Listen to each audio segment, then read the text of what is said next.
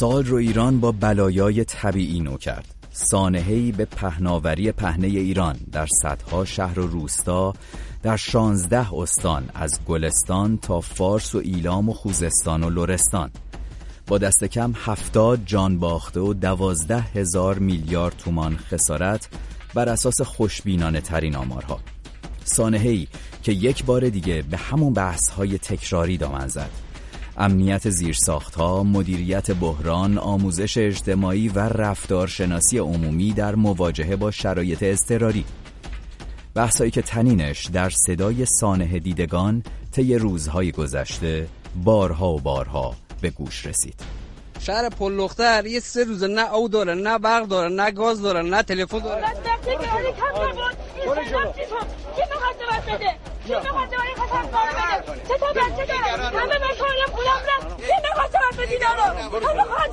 تمام این زمینمون خراب شدن دیگه، فایده ندارن، موقع درو شده دیگه. اینا وضعیت آب داریم، نه برق داریم، نه گاز داریم، نه ارتباط تلفنی داریم، نه مواد غذایی داریم. کمک‌های مردمی نبود، خیلی فاجعه انسانی پیش می اومد. در نقاط مختلف ایران در روزهای نوروز تقریباً روزی نبود که بدون شکوه و زاری پشت سر گذاشته بشه. در معمولان اینم از وضعیت خونه‌های سیل زده معمولان. 2 متر گل، دقیق 2 متر گل بالا اومد. بله اینکه ویران شدن و دیگه در و پیکری هم نمونده متاسفانه. در سوسنگرد اگه طبقه دوم دارن وسایلشون رو بذارن بالا برن، ولی اگه هر کی میتونه از شهر بره بیرون الان فرصت طلایی بهتره، یعنی خطر 300% آب داره میشه به 3. در ایلام به طور کامل ارتباط ما با کشور قطع، ارتباط تلفنیمون هم با خط تلفن همراه و هم با خطوط ثابت. داخل استان هم ارتباط با تلفن همراه قطع، فقط با تلفن ثابت. یه پدیده کاملا عجیب و غریب و استثنایی. ما از 3 طریق فیبر نوری داشتیم.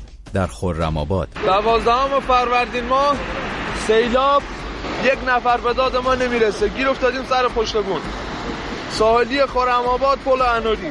در گمیشان حالا بازی رفتیم بقایز تو منطقه‌ای که سیل گرفته به شدت وحشتناکه. چند صد نفر جوان اونجا دارن کیسه خاک میکنن میبندن، ولی 2 جا به شدت پاره شد، مثل یک رودخانه خروشان داریم یا طرف شهر.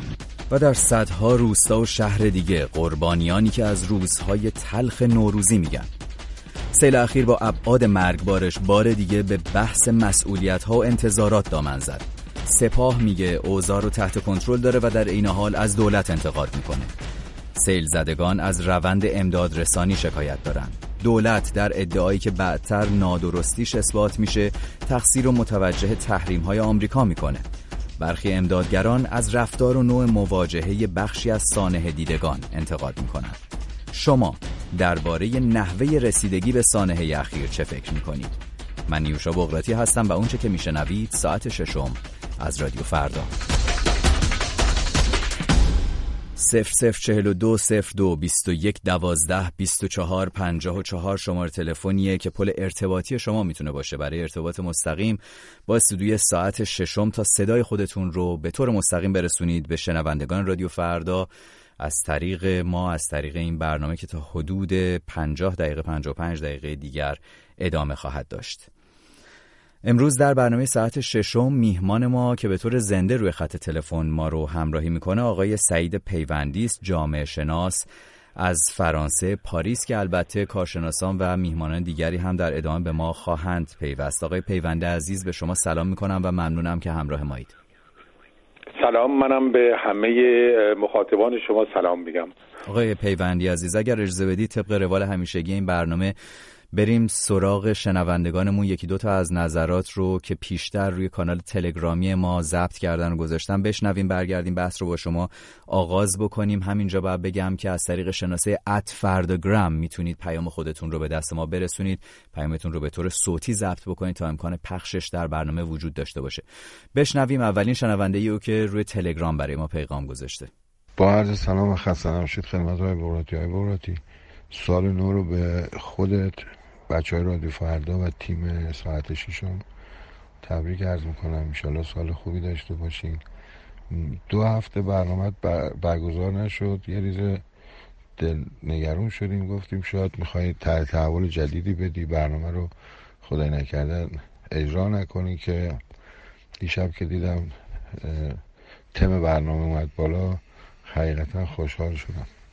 و اما در رابطه با سوال این هفته‌تون، سیل در دنیا به لحاظ مسائل طبیعی پیش میاد دیگه. کشور ما هم عملا توی 10-12 سال اخیر واقعا خوشسالی بود، بارندگی نداشتیم و این وضعیت سال 98 برای کشور و مدیران غیر قابل پیش بینی بود و اتفاق افتاد متاسفانه. ولی توی شیراز اونایی که توی سیل گرفتار شدن اومدن گفتن که سریعا اسکان دادن، سریعا رسیدگی کردن. این که مدیران از روی عمد خواسته باشن کاری رو نکرده باشن، نه نبوده. واقعا با دلسوزی هرچه در توان داشتن اومدن پای کار. و اما یه چیزی رو نمیشه قبول نداشت، توان بحث برخورد با سیل به این شکل بود. با تشکر. من از شما تشکر میکنم. طبق روال معمول همونطور که گفتم 2 هفته برنامه نداشتیم. خوشحالم که دنبال میکنید ما رو. اجازه بدید که بریم یک نظر دیگر رو بشنویم، نظری متفاوت با اونچه که شنیدیم از آقای محسن. با سلام و درود خدمت آقای بغراتی عزیز، مهمانان و هم‌مهنان گرامی. واقعی سیل اخیر با توجه به ساخت و سازهای کنار رودخانه‌ها و داخل مسیل‌ها، پروژه‌های ساخت سد، جاده‌سازی، راه‌آهن که همگی در نوع خود غیر اصولی و غیر کارشناسی انجام شده، به اضافه تخریب جنگل‌ها و نابودی مراتع و اکوسیستم و از این دست مسائل که همه نقش بسیار بسیار بالایی در تشدید خسارت و تلفات جانی و مالی داشته در یک سو، و مدیریتی که ناکارآمدی آن را بارها شاهد بودیم در سوی دیگر، که در واقع به جای مدیریت بحران آن را تبدیل به بحران مدیریت کرده. مدیرانی که سواد دانش و مواجهه با این گونه بلایا را ندارند و اکثرا به طور انتصابی در چنین پست‌هایی مشغول هستند. کدام یک از مدیران بحران آموزش چنین مواردی را دیدن یا تحصیلاتی در این رابطه دارند؟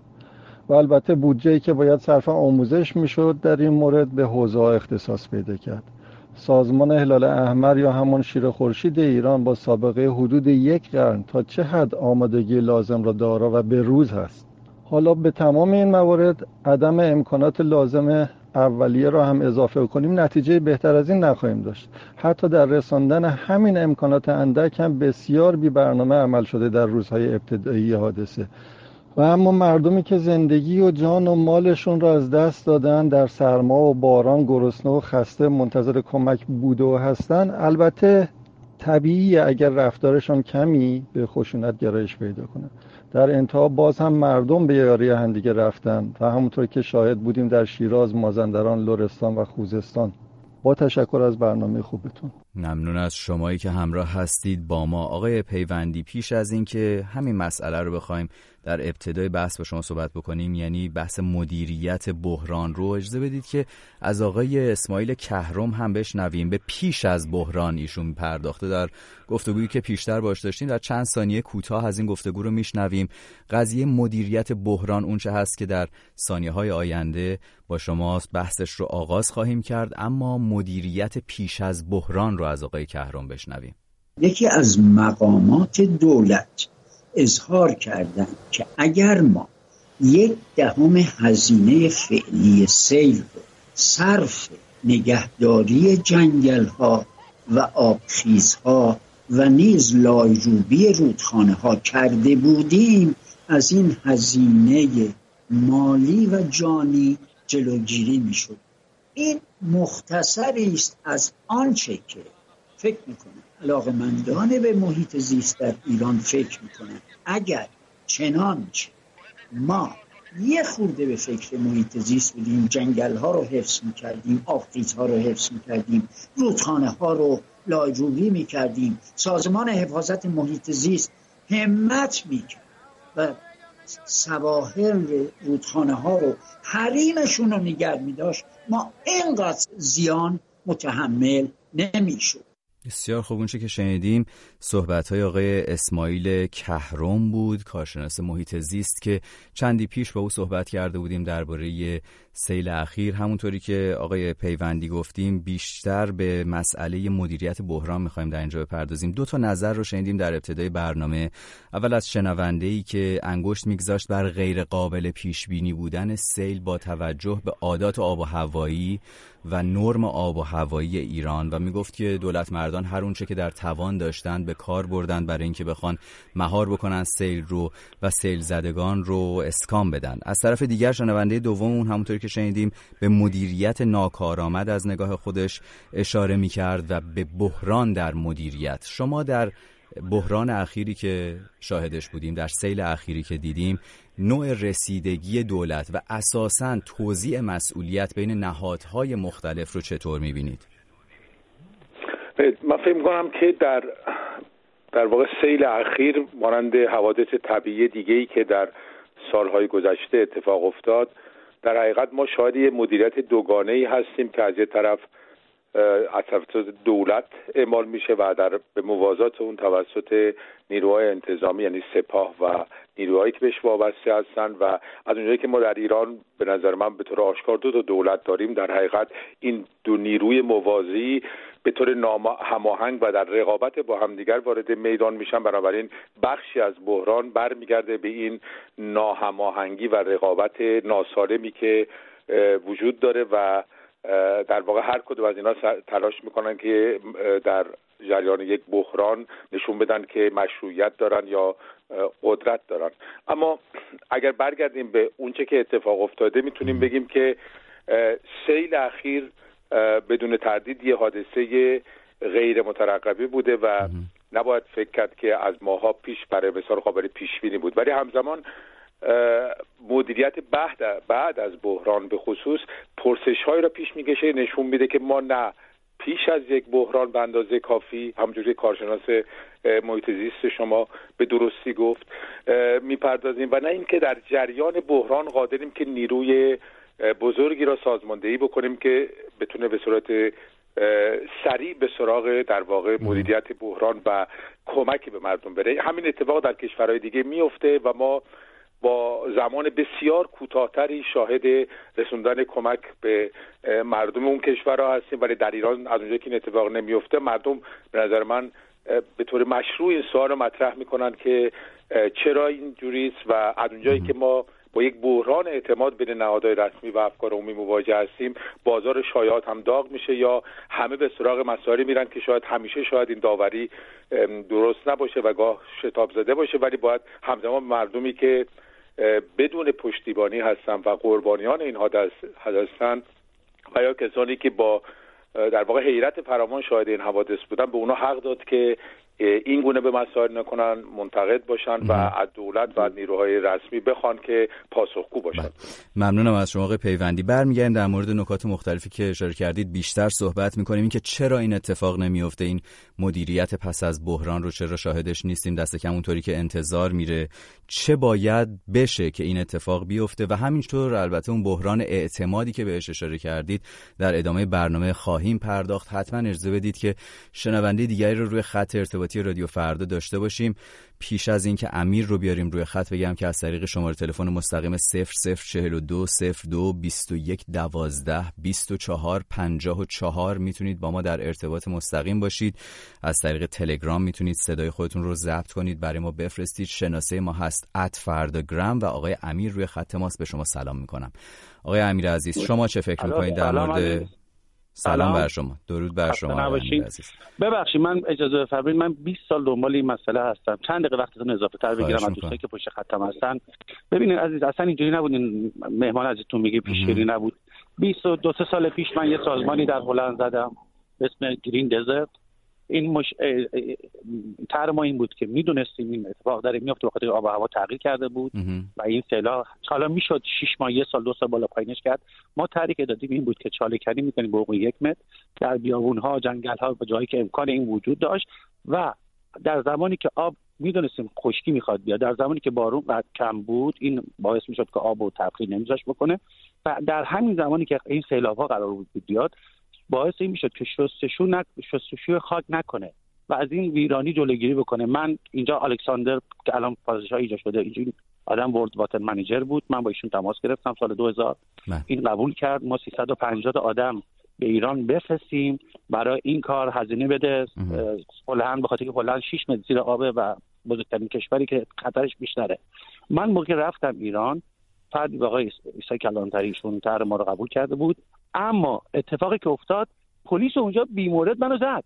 بله آقای امیر، حالا ممنون از شما که تجربه خودتون رو با ما در میون گذاشتید و صحبت کردید در مورد در واقع تجربه‌ای که داشتید در قبال پیشگیری از سیل. به نظر شما خیلی کوتاه، چند ثانیه واقعا بیشتر وقت نداریم، مدیریت بحران رو چطور می‌بینید؟ خیلی کوتاه.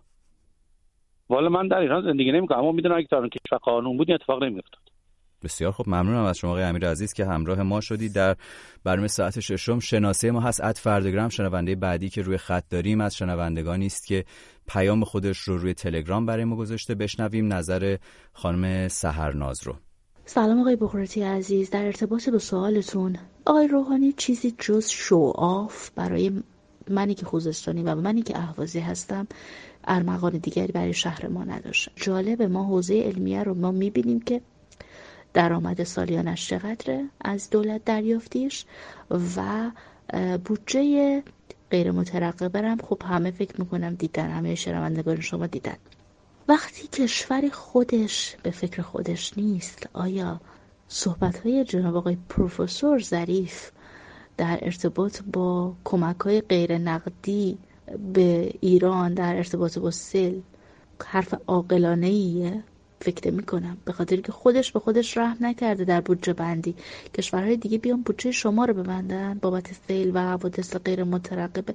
مردم خوزستان خودشون مثل زمان جنگ دارن به داد خودشون میرسن، زن، مرد، پیر، جوان، همشون.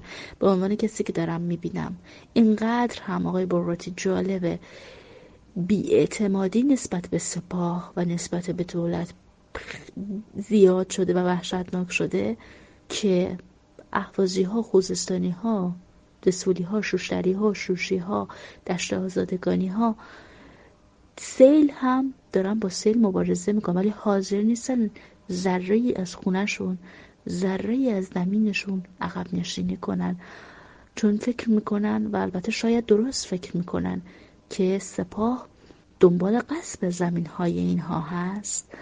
و جالب اینجا سپاه و دولت دارن با هم دیگه مشاجره میکنن، اما الان در خوزستان مشاهده این هستیم که سپاه قدرت یا بازوی قدرت در واقع دولت شده.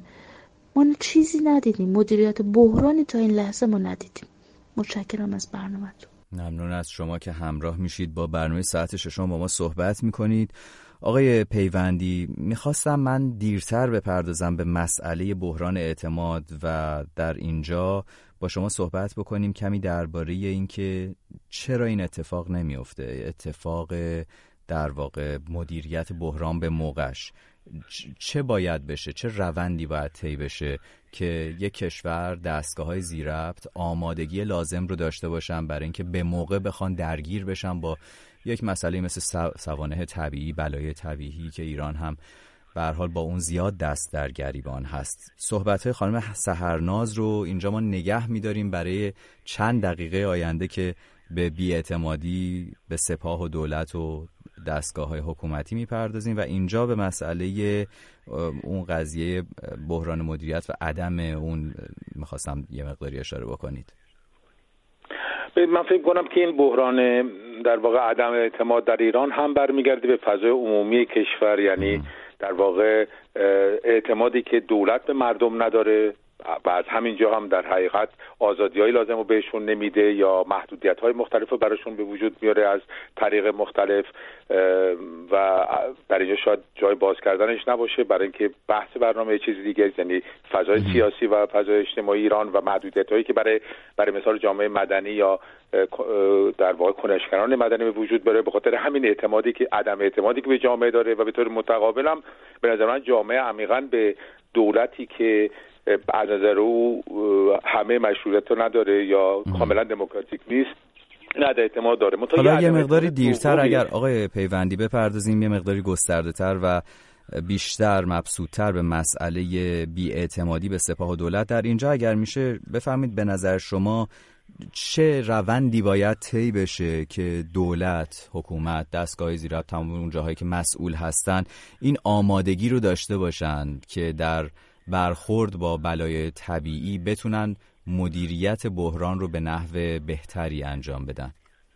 به نظر من در حقیقت یه بخش مهمی از اتفاقاتی که در ایران میفته، چه اتفاقات طبیعی که در ایران میفته، حوادث طبیعی مثل سیل و به خصوص زلزله، یعنی این دوتا حادثه یا خشکسالی که در سالهای اخیر باهاش مواجه بودیم، اون چه که در واقع از تو همه اینا میشه دریافت اینه که ما هیچگاه نتونستیم نه پیشگیری بکنیم نه بعد از وقوع در واقع کارایی داشته باشیم. بنابراین این پرسش وجود میاد که آیا در واقع ما توانایی و کیفیت لازم در مدیریت ما وجود داره برای که این کارا رو بکنه، و یا همونجوری که الان در فضای مجازی به طور گسترده مطرح میشه آیا مسئله فقط کمبود بودجه است؟ به نظر من شاید همه این هاست. اینی که امروز جامعه ایران تکون خورده از این که میبینه که بودجه برای مثال حوزه علمیه، اون پولی که دولت به حوزه علمیه میده چندین برابر بودجه‌ای است که برای سوانح طبیعی غیر متقرب گذاشتن، یا پولی که به محیط زیست میدن بسیار کمتر از پولی که برای تبلیغات اسلامی یا چیزهای مشابه میدن. خب اینا همش نشون میده که دولت ما دغدغه اصلیش در واقع این مسائل نیست. دغدغه اصلیش ایمنی مردم نیست. با 50 سالی که در ایران داره زلزله میاد دائم میگیم باید خانه ها ایمنی سازی بشن، ولی دوباره زلزله میاد و همین اتفاق میفته. یعنی 5 دهه کافی نیست برای اینکه این اتفاقات در جامعه ایران بیفته، در حالی که در یه جایی مثل ژاپن که بسیار زلزله خطر از ایران است، زلزله‌های به مراتب شدیدتر میاد با خسارات بسیار کمتر یا حتی بدون خسارت. اینا این پرسش وجود میاره که چه در بعد اقتصاد، یعنی در واقع امکاناتی که دولت در نظر میگیره برای مقابله با این مسائل، و چه در بعد مدیریتی، یعنی اون در واقع آمادگی‌های لازم برای اینکه مقابله بشه به اینها، و چه در بعد پیشگیریانه، یعنی اون کارهایی که نباید انجام بشه یا اون کارهایی که باید، تدارکاتی که باید دیده بشه. در همه این ابعاد ما دارای ضعف‌هایی هستیم که در هر بحران کوچک و بزرگ خودشون نشون میده بدون اینکه در بحران بعدی ما ببینیم که تغییری به وجود اومده. یعنی شما سیل‌های کوچکتری که در سال‌های پیش بود در جای مختلف جمله در شمال، همش بحث این بود که این روند جنگل زدایی که ما جنگلامون کم میشه، دائم داره ساختمون سازی میشه یا در حریم رودخونه‌ها ساختمون سازی میشه، همه اینا کمک میکنن به اینکه سیل خیلی سریعتر به وجود بیاد و سیل خیلی وحشتناکتر بشه. ولی چه اقداماتی انجام شده امروز وقتی که در واقع ما با این پدیده به این گستردگی مواجه هستیم، در ابعاد یک کشور شاهد در واقع این فاجعه در استان‌های مختلف هستیم. اینجاست که میشه گفتش که ما دولتی نداریم یا حکومتی نداریم که دغدغه اصلیش در واقع ایمنی مردم باشه، ایمنی جامعه باشه، ایمنی نسل‌های آینده باشه. ما مثل که روز به روز داریم زندگی میکنیم و برای همین هم همش مشغول توجیه هستیم برای اینکه به گردن این اون بندازیم و یا حتی در واقع بریم سراغ چیزایی که به کلی غیر واقعی هستن، مثلا اینکه آیا این در واقع یک عنایت الهیه یا اینی که خشم طبیعیه یا اینکه خشم الهیه و توجیه بکنیم با اینکه مثلا چون گناه زیاد شده هم چه اتفاقات میفته و چیزای مشابه. در واقع ما با چنین مسئولینی متاسفانه سر و کار داریم. بسیار خوب، ممنونم از شما آقای پیوندی. برمیگردیم بیشتر با شما صحبت خواهیم کرد. اجازه بدید باز هم شنونده روی خط داشته باشیم. شماره تلفن مستقیم ما هست 0042 02 21 12 24 54. میتونید به طور زنده روی خط ارتباط تلفنی ما باشید، صحبت بکنید با برنامه ساعت ششم و شنوندگان ما درباره نحوه مدیریت بحران اخیر، بحران سیل در ایران. خانم فریبا روی خط ارتباطی ما هست. به شما سلام میکنم خانم فریبای عزیز و نظر شما رو بشنویم درباره نحوه مدیریت. سلام، خسته نباشید، وقتتون بخیر باشه. همچنین، بفرمایید.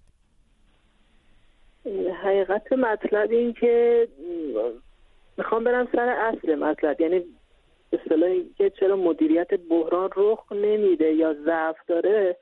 اصلا ببینید، میخوام بپردازم به اصل قضیه. این انقلابی که رخ داد 40 ساله با برنامه بوده، یعنی یه طیف فکری بوده که اومدن روی کار.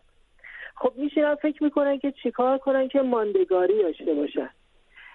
متاسفانه یه سری از ضعفایی که تو ایرانی جماعت اینه که میان القا میکنن استکبار، استثمار، آمریکا، اسرائیل و این ضعف‌ها رو میگیرن و بزرگش میکنن و به این وسیله این یکی از راههاییه که میان ماندگاریشون رو تثبیت کنن. حالا یک مقداری در مورد سیل میخوایم صحبت بکنیم خانم فریبای عزیز.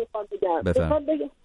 ببینید من همین اگه یه ذره حوصله کنید، میدونم وقتتونم کمه، مطلب من خیلی دارم برای گفتن، ولی چون وقتتونم کمه حداقل میخوام اصل مطلب رو خدمتتون بگم.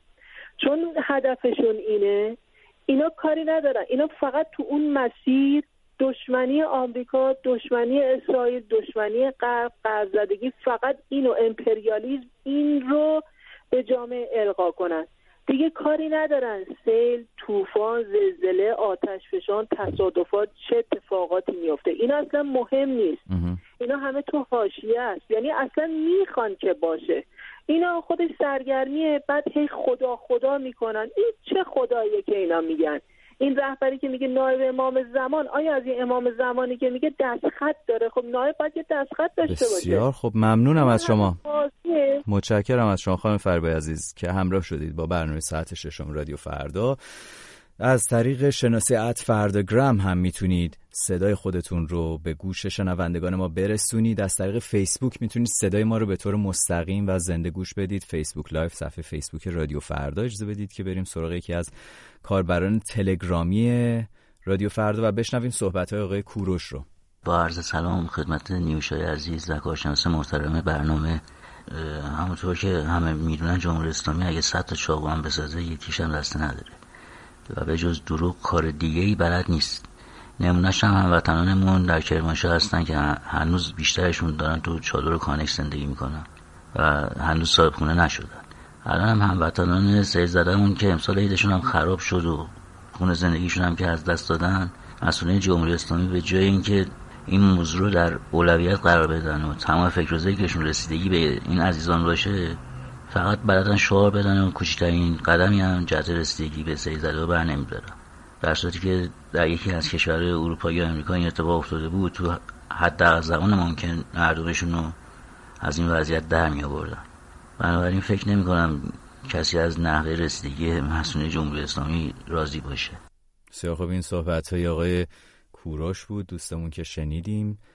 اجازه بدید که شنونده بعدی رو از طریق خط تلفن توی برنامه داشته باشیم. آقای کوهسار، به شما سلام میکنم و ممنونم که همراه ما هستید. نظر شما چیه در مورد نحوه مدیریت بحران و بحث اعتماد به نهادهای ذی‌ربط در رسیدگی به بحران زدگان؟ منم خدمت شما سلام میگم، عید رو حضورتون، سال جدید رو تبریک میگم. همچنین انشالله بدون سیل و زلزله و سایر مصائب داشته باشیم. همینطور به مهمانت.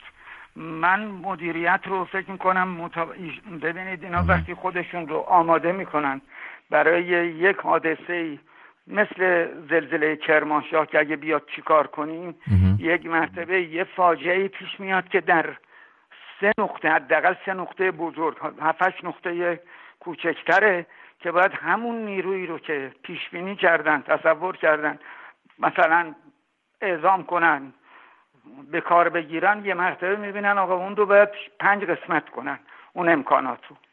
هنوزم این رو به عقل، یعنی باز دفعه دیگه هم غافلگیر میشن، هنوزم به عقلشون نمیرسه کشوری مثل ما با این وسعت، با این گونه‌گونی عوارض حوادث و عوارض طبیعی که ممکنه پیش بیاد، باید این آمادگی ما چند برابر کشورهای دیگه باشه. یعنی هیچ فرقی نکنه. این کارو میکنه. الان هم مثلا حالا اینکه آقا یک گله‌ای هم که من از هموطنام دارم اینه که به خاطر خدا این همه جست اپوزیسیون گرفتن راجع به هر کی، شما الان راجع به پرورش بوقلمون هم حرف بزنید، یه میان جست اپوزیسیون میگیرن که آره دولت اینطوریه، آمریکا فلانه. برعکس میکروفون صدا و سیما رو ببینن شروع میکنن میگن آقا بله ما اگر آمریکا رو نابود کنیم وضعمون خوب میشه. یه مقدار به اصل مشکلاتمون بپردازیم. آقای کوهسار، به نظر شما پس عزم رسیدگی به بحران وجود داره، عزم تقویت مدیریت وجود داره، ولی امکانش وجود یا پیشبینی درستی انجام نمیگیره، برنامه‌ریزی درستی وجود.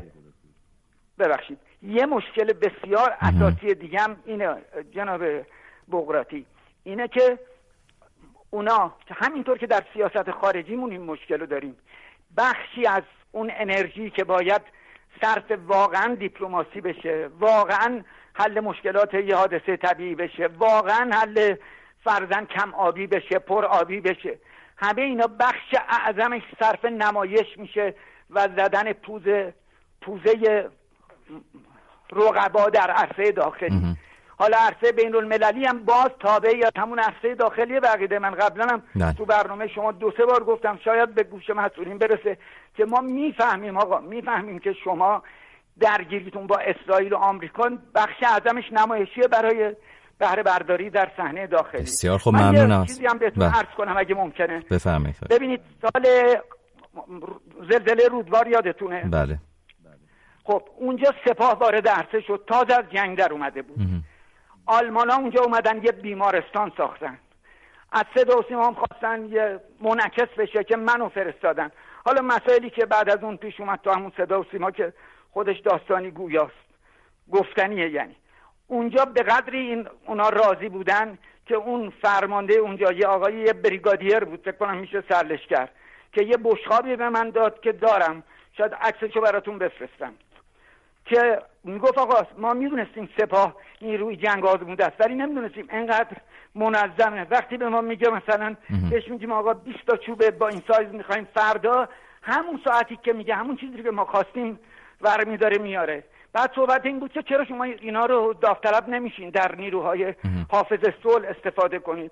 زمانی بود که شایعاتی بود چرا این سپاه اینقدر الان باعث شده که مردم نگاه جهانی تغییر کنه. من فکر کنم اون سیاست زدگیه.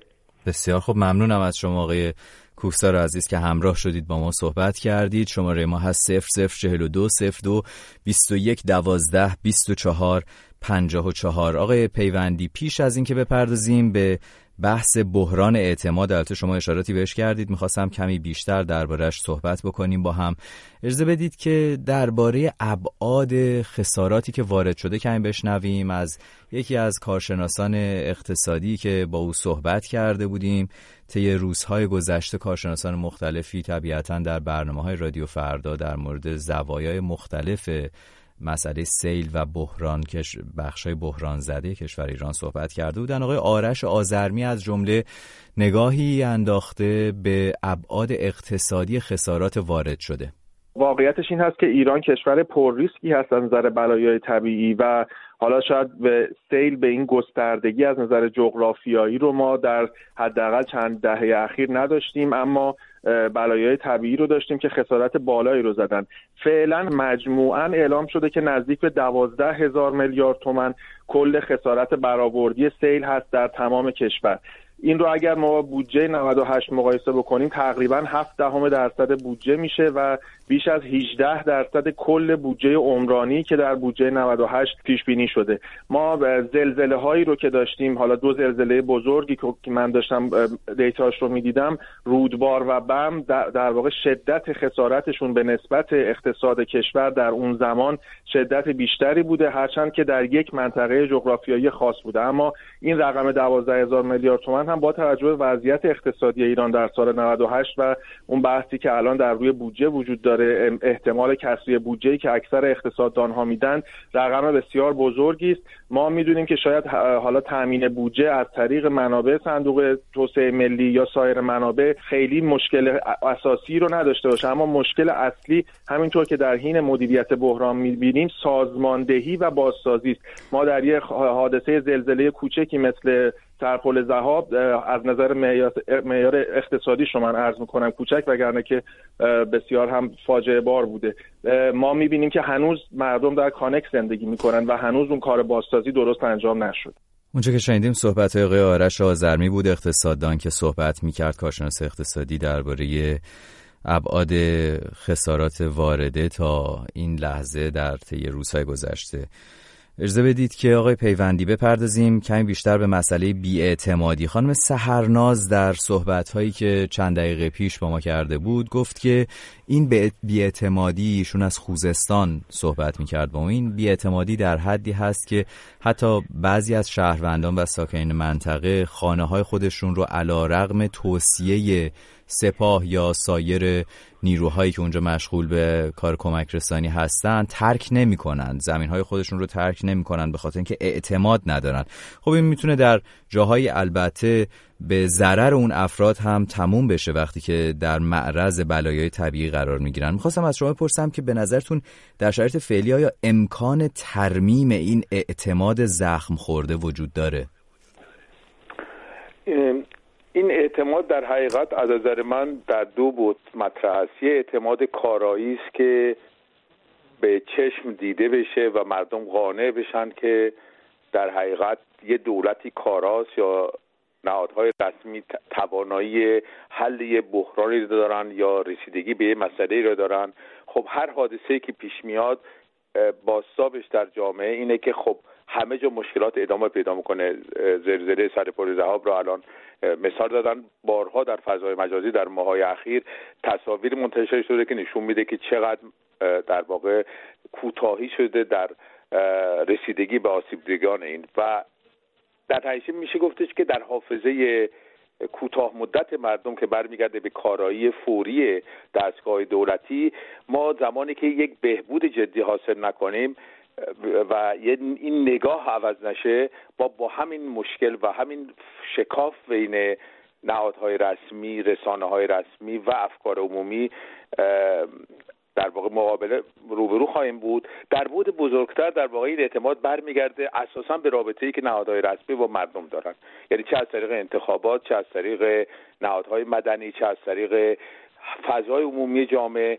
در اینجا در واقع این ترمیم زمان زیادتری میبره و به تغییرات بسیار عمده‌تری نیاز داره که من فکر نمی‌کنم که در حقیقت خیلی راحت باشه در موردش صحبت کرد، برای که این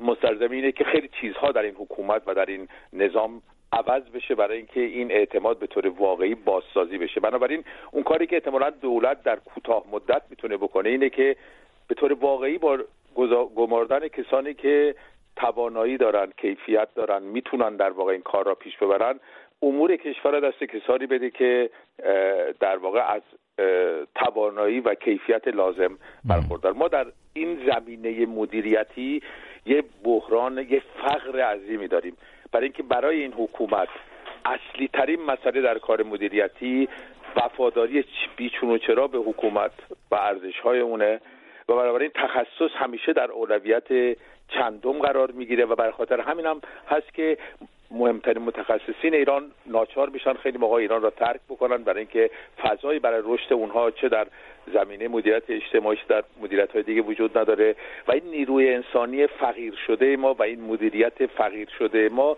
در عمل در حقیقت در مقابل هر حادثه ناتوانه یا بسیار ناتوانه و شاید اگر به سراغ این دولت بره و بتونه این مشکل را تا حدودی حل بکنه، تا حدودی اون چیزی که شما اسمشو میذارید ترمیم این بی‌اعتمادی، حداقل در بعد کارایی کوتاه مدت در کارایی مسائل روزمره، شاید افکار عمومی در واقع تا حدودی تغییر بکنه و حداقل در زمان بحران این بی‌اعتمادی در واقع تبدیل نشه به یک مانع بزرگ ارتباطات، به یک مانع بزرگ کارایی، هم برای کمک رسانی مردمی هم برای کمک رسانی دولتی و رسمی. بسیار خب، ممنونم از شما آقای پیوندی عزیز که همراه ما هستید. در این برنامه شماره تلفن ما هست 0042 02 21 12 24 54. از طریق شناسه @فرداگرام میتونید از طریق تلگرام صدای خودتون رو به دست ما همکارانم برسونید تا در این برنامه پخش بشه. خانم آرزو روی خط ارتباطی رادیو فرداست. خانم آرزوی عزیز، به شما سلام میکنم و نظر شما چه هست در مورد نحوه مدیریت بحران طی سیل روزهای اخیر؟ سلام، خسته نباشین، سال نوتون هم مبارک باشه. همچنین. من تا اونجایی که من متاسفانه خب خارج از کشور هستم، توی این شرایط نبودم توی اونجا که بتونم ببینم خودم، ولی اونچه که توی شبکه‌های اجتماعی دیده شد، چه از طریق فیسبوک چه از طریق واتساپ، تلگرام، اینهایی که میشد اطلاع رسانی کنن یا حتی از طریق رادیو تلویزیون یا جای مختلف، اون چه که من داشتم میدیدم این بودش که مردم خودشون بیشتر از هر کسی به خودشون کمک کردن و این خودش جای هم آفرین گفتن داره بهشون و یک جای سوال خیلی بزرگ پیدا میشه برای خاطر اینکه با وجود اینکه ما نیروهای به اصطلاح تعلیم دیده بسیار زیادی داریم ما توی ایران، گروه هایی که توی هلال احمر کار میکنن، تمام کسایی که توی زیر مجموعه آتش نشانی های ایران هستن تو قسمت های مختلف، شهرهای مختلف، شهرک های مختلف، خب اینا همشون آموزش دیدن که در این شرایط چه کاری باید انجام بدن، ولی مردم گاهی گداری حتی بدون توجه به اینکه اون افراد دارن چی بهشون میگن و چه کاری باید انجام بدن، کاری که خودشون دلشون میخواست میکردن. و این همونجوری که خیلی از دوستا گفتن، خانم و آقایونی که قبلا صحبت کردن گفتن، همش برمیگرده به این که مردم اعتماد خودشون رو به سازمان‌های دولتی از دست دادن و این خودش یک فاجعه گنده است، چون مردم همه مسائل رو نمیدونن و همه مسائل رو خودشون نمیتونن به تنهایی کنترل بکنن. به طبع یک قسمتی از این هزینه ها، از این کارها باید از طریق دولت انجام بشه، از انواع و اقسام وسایلی که لازم هست تا این گلولای ها از تو منطقه جمع و جور بشه، تمام اینها، همه اینها کمک های اینا کارهایی که دولت باید انجام بده، مردم خودشون به تنهایی نمیتونن انجام بدن. ولی اگر بتونن دوباره کاری بکنن، یک کمی این اعتماد به مردم برگرده، چون به هر صورت نیروهای هلال احمر تا به حال هیچ کدومشون بد با مردم رفتار نکردن. یعنی چیزی که در مورد سپاه گفته میشه که با مردم برخوردهای بد شده در مواقع مختلف، ما همچین چیزی رو در مورد نیروهایی که توی هلال احمر کار میکنن و وظیفه‌شون کمک رسانی توی این شرایط هستش رو تا حالا ندیدیم. بسیار خب، ممنونم از شما خانم آرزوی عزیز که همراه شدید با برنامه ساعت ششم. نظر خودتون رو با ما قسمت کرد. اجازه بدید که سری بزنیم به شبکه‌های اجتماعی و بشنویم از خانم فریال که از طریق تلگرام نظر خودش رو به دست ما رسونده. آقای بقراتی عزیز سلام، من فریال هستم. در پاسخ به سوالتون بعد خدمتتون عرض کنم که چندین روز بعد از سیل کاربرای شبکه‌های اجتماعی اومدن مقایسه کردن امداد رسانی به سیل زده ها رو با خدمت رسانی به زائرین کربلا، از دادن بطری آب یک بار مصرف برای زائرین تا آب آشامیدنی در کیسه فرستادن برای مردم بیپناه سیل زده. چیزی که معلومه اینه که آقایون برشون اصلا مهم نیست که بر سر مردم داخل کشور چی میاد. تنها چیزی که هست برشون مهمه که خب به اونایی که در راستای سیاست‌های فکری اینا هستن، کسایی که میرن اربعین کربلا، خدمت رسانی کنن، چون حداقل اگر چیزی شد اینا پشت سر اونا در میان. اومدن در بوق و کرنا کردن که آی آمریکا چنین کرد، آمریکا حسابهای صلیب سرخ و بس. اصلا در هیچ زمان در تاریخ همچین چیزی نبوده که بیان حسابهای صلیب سرخ. اصلا صلیب سرخ یک ارگان واقعا بی‌طرف هستش. آخه واقعا آقای ظریف نباید حداقل شعور رو برای کسایی که میشنونش در تمام دنیا قائل بشه که نیدی همچین کاری بکنه. کی گفته حسابا رو بستن؟ اصلا آلمان همون اول اعلام کرد و بعد صلیب سرخ واقعا جواب داد و میخوام ببینم چطور واقعا یک وزیر امور خارجه با اون همه ادعا بیاد یه همچین حرفی بزنه که حداقل شعور رو بر مردم دنیا قائل نباشه، حالا مردم ایران به کنار، و بعد اینجوری واقعا بیاد ضایع بشه. من نمیدونم، واقعا فقط نشستن میخوان دنبال استفاده ابزاری هستن که بگن آی ما بدبختیم، همه ما رو اذیت میکنن. شما خودتونین که مسبب همه چی هستین، فقط آماده این که بگین تو کردی، تو حسابا رو بستی، تو نمیدونم اینجوری، همش همینه. ممنونم از شما که همراه هستید با برنامه ساعت ششم رادیو فردا. آقای پیوندی، تا اینجا خیلی صحبت کردیم در مورد انتقادهایی که به نحوه امداد رسانی، مدیریت بحران از طرف نهادهای حکومتی و دولتی وجود داره. افرادی هم هستن از اون طرف که برخی از رفتارهای سانح دیدگان رو زیر ذره‌بین قرار دادن، از جمله آقای بهروز بهزاد، بومشناسی که با او صحبت کرده بودیم چندی پیش در مورد همین مسئله سیل. بخشی از مصاحبهش رو پخش میکنم که در مورد رفتار مردم در چه موقعیت‌هایی صحبت کرده و بعد میخواستم نظر شما رو دربارش بشنویم.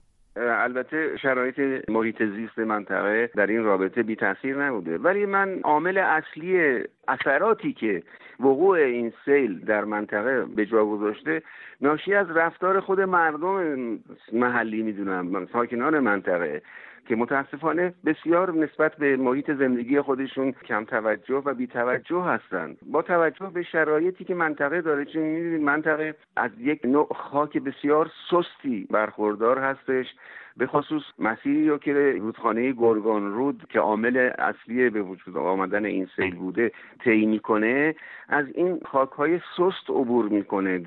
طرفین این رودخانه ها کناره هاشون مرتب در حال ریزش هستش و متاسفانه مردم بدون توجه به این مسئله ساخت و سازهایی رو انجام دادن، به خصوص در حاشیه شهرها و روستاهای بزرگی مثل آقلا، که باعث شده که حاشیه رودخانه که باید از استحکام و پایداری خوبی برخوردار باشه بیش از پیش ناپایدار بشه و با وقوع یک باران شدید مثل اون چیزی که الان اتفاق افتاد و افزایش حجم جریان آب رودخانه ها، این حاشیه ها فرو بریزه و آب سرریز کنه از رودخانه به طرف اراضی مجاور خودش و این سیل رو به این شکل به وجود بیاره. خب آقای پیوندی، صحبت آقای بهروز بهزاد رو شنیدیم، بومشناس. میخواستم از شما بپرسم که تا چه حد با این نظرات شما موافقید؟ آیا این شناخت در زمینه مثلا سستی خاک، امکان رانش زمین، مسائل مربوط به محیط زیست محیطی باید از طرف خود مردم باشه، شهروندان باشه، بحث آموزش، روشنگری، هدایت شهرسازی و خانه‌سازی از طرف دستگاه‌های دولتی و حکومتی پس چه نقشی داره؟ ببینید، من فکر میکنم که انتقاد در واقع از مردم و رفتارشون شاید ساده ترین کاریه که ما میتونیم انجام بدیم و مصداق‌هایی هم وجود داره که بتونه در واقع این توجیه یا این تحلیل رو در واقع عینیش بکنه، چون همین کارشناس شما هم مثال‌های دقیقی دادن. ولی در هر موردی میشه پاسخ داد که آیا مردم یک کشور به خودی خود میتونن آگاهی کسب کنن؟ آیا مردم یک کشور به خودی خود میتونن متوجه بشن که کجا باید خانه ساخته بشه، کجا نباید خانه ساخته بشه، یا در هنگام وقوع یک حادثه چه واکنشی باید داشت؟ یا اینی که ما در حقیقت ابزارهایی داریم در همه دنیا که کمک میکنه که این در واقع اون گروه‌ها اجتماعی مختلف بتونن اطلاعات لازم رو داشته باشن، بتونن آموزش‌های لازم رو دیده باشن. ما در واقع پرسشی که من از این افراد میکنم اینه که چه تلاشی از سوی نهادهای رسمی صورت گرفته برای اینکه مردم آگاه باشن، چه قوانینی وضع شده که ما بتونیم حریم رودخونه ها را حفظ بکنیم و چه کسانی این را زیر پا گذاشتن، مردم یا شهرداری‌ها، مردم یا نهادهای رسمی، مردم یا این یا اون نهاد نظامی که برای مثال مسیر سیر را تبدیل کرده به در واقع مسیری برای ساختن جاده یا برای کارهای دیگه. اینا همش پرسش‌های اساسی که مطرح است. به نظر من طرح پرسش جالبه، برای اینکه در ادامه طرح پرسش ما به سراغ چرایی میریم و در این چرایی از جمله میپرسیم که برای مثال دولت چجوری دست جامعه مدنی را باز می‌ذاره اگر خودش ناتوان در آموزش مردم، اگر خودش ناتوان در بسیج در واقع گروه‌های اجتماعی برای اینکه بتونن به مقابله با حوادث طبیعی برخیزن، چه به صورت پیشگیرانه چه بعد از مبارزه وقوع حادثه، دولت چه امکانی به جامعه مدنی داده، به کنشگرای مدنی داده، به نخبگان جامعه داده، چه تریبونی بهشون داده، چه امکانی بهشون داده برای اینکه اینا بتونن با مردم صحبت بکنن. بنابراین متهم کردن مردم به نظر من خیلی خیلی آسونه و چیزا بی‌پایه هم نیست. ولی پرسش مهمتر اینه که در کجای دنیا مردم به طور خود به خود آگاه میشن، خودشون آگاهی دارن نسبت به این مسائل. در واقع به نظر من بعد اصلی مسئله اینجاست. بعد اصلی اینه که ما چه زمینه رشدی برای جامعه مدنی مستقل از دولت ایجاد میکنیم برای اینکه اونا بتونن سرنوشت خودشون رو به دست بیارن یا دست کم در بخشی از سرنوشت خودشون سهیم باشن و بتونن نقش فعالی در پیشگیری یا بعد در برخورد با حوادث بازی کنن. ممنونم از شما آقای پیوندی. اجازه بدید آقای مجید رو روی خط داشته باشیم، عنوان آخرین شنونده‌ای که فرصت داریم باهاش صحبت بکنیم در این برنامه. آقای مجید عزیز، وقت بسیار کوتاهی داریم، هولوش 1 دقیقه 1 دقیقه و نیم. نظرتون رو لطفا مختصر بفرمایید. بله، معمولا به من وقت همینطور میرسه، طوری هم نیست. من میخواستم خیلی تشکر کنم از این کمک‌های انسان دونسته‌ای که انسان میگن معاونه‌ای که اروپا، امریکا، دیدم که آقای وزیر امور خارجه آمریکا چقدر اعلام کردن مقادیر زیادی که به سیل‌زدگان ایران کمک کردن. همه اینا رو ما شواهد رو دیدیم و دروغایی که به ملت ایران بخورده، مسئولین رو دیدیم که اینجا رفتن توی کاخاشون نشستن. اصلا شما متوجه نیستین با نوع برخوردتون کاری کردین که 7 سال جنگ تمام این مردم رو دولت کرد. الان هم با همین برخوردتون کاری میکنین، مردم متوجه میشن. چرا این اراجیف رو پشت این تلفن‌ها میگین؟ کی شما کدوم کمک رو به سیل کردین؟ مگه یه مسئله انسانی نیست؟ حداقل راه میگن ظریف دروغ میگه، آقای ظریف داره دروغ میگه. امریکا راه صلیب سرخ رو باز کرده که هموطنای ما بتونن از خارج، دولت امریکا و مردم امریکا نه، مردم ایرانی بتونن از خارج به سیل‌زده‌ها کمک کنن به یه حادثه طبیعی. شما یه حادثه طبیعی را میخوان استفاده سیاسی ازش بکنید و این شرافتاً درست نیست. بسیار خوب، ممنونم از شما آقای مجید عزیز. خیلی کوتاه یه نظر هم از تلگرام بشنویم. من از کشورهای اروپایی و غیره تقاضا دارم اونایی که کمک میکنن و میخوان کمک بکنن اصلا نقدی کمک نکنن، چون تمام این پولا برمیگرده سوریه و یمن. حتی الامکان اقلام خوراکی و پوشاکی بفرستند و تا میتونن خودشون مدیریت کنن. بسیار خب آقای پیوندی، هولوش 1 دقیقه وقت داریم، اگر در پایان بحث جمع‌بندی دارید و نظر پایانی که میخواید در میون بگذارید. من فکر میکنم که امروز فضای مجازی و شبکه‌های اجتماعی در ایران در واقع تبدیل به یه ابزاری شدن برای اینکه ما با شفافیت بیشتری در هنگام مشکلات جامعه خودمون رو ببینیم و خیلی دقیق‌تر در واقع چارچوب و اون بود ابعاد مختلف قضایا پی ببریم.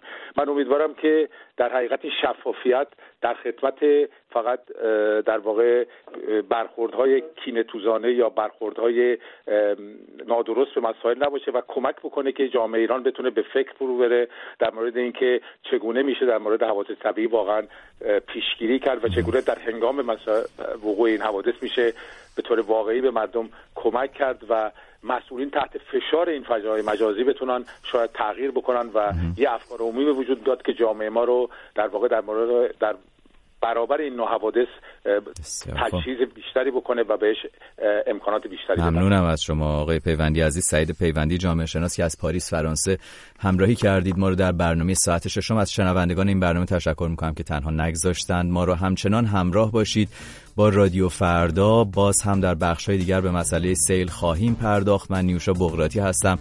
برای شما عصر و شب بسیار خوشی آرزو میکنم.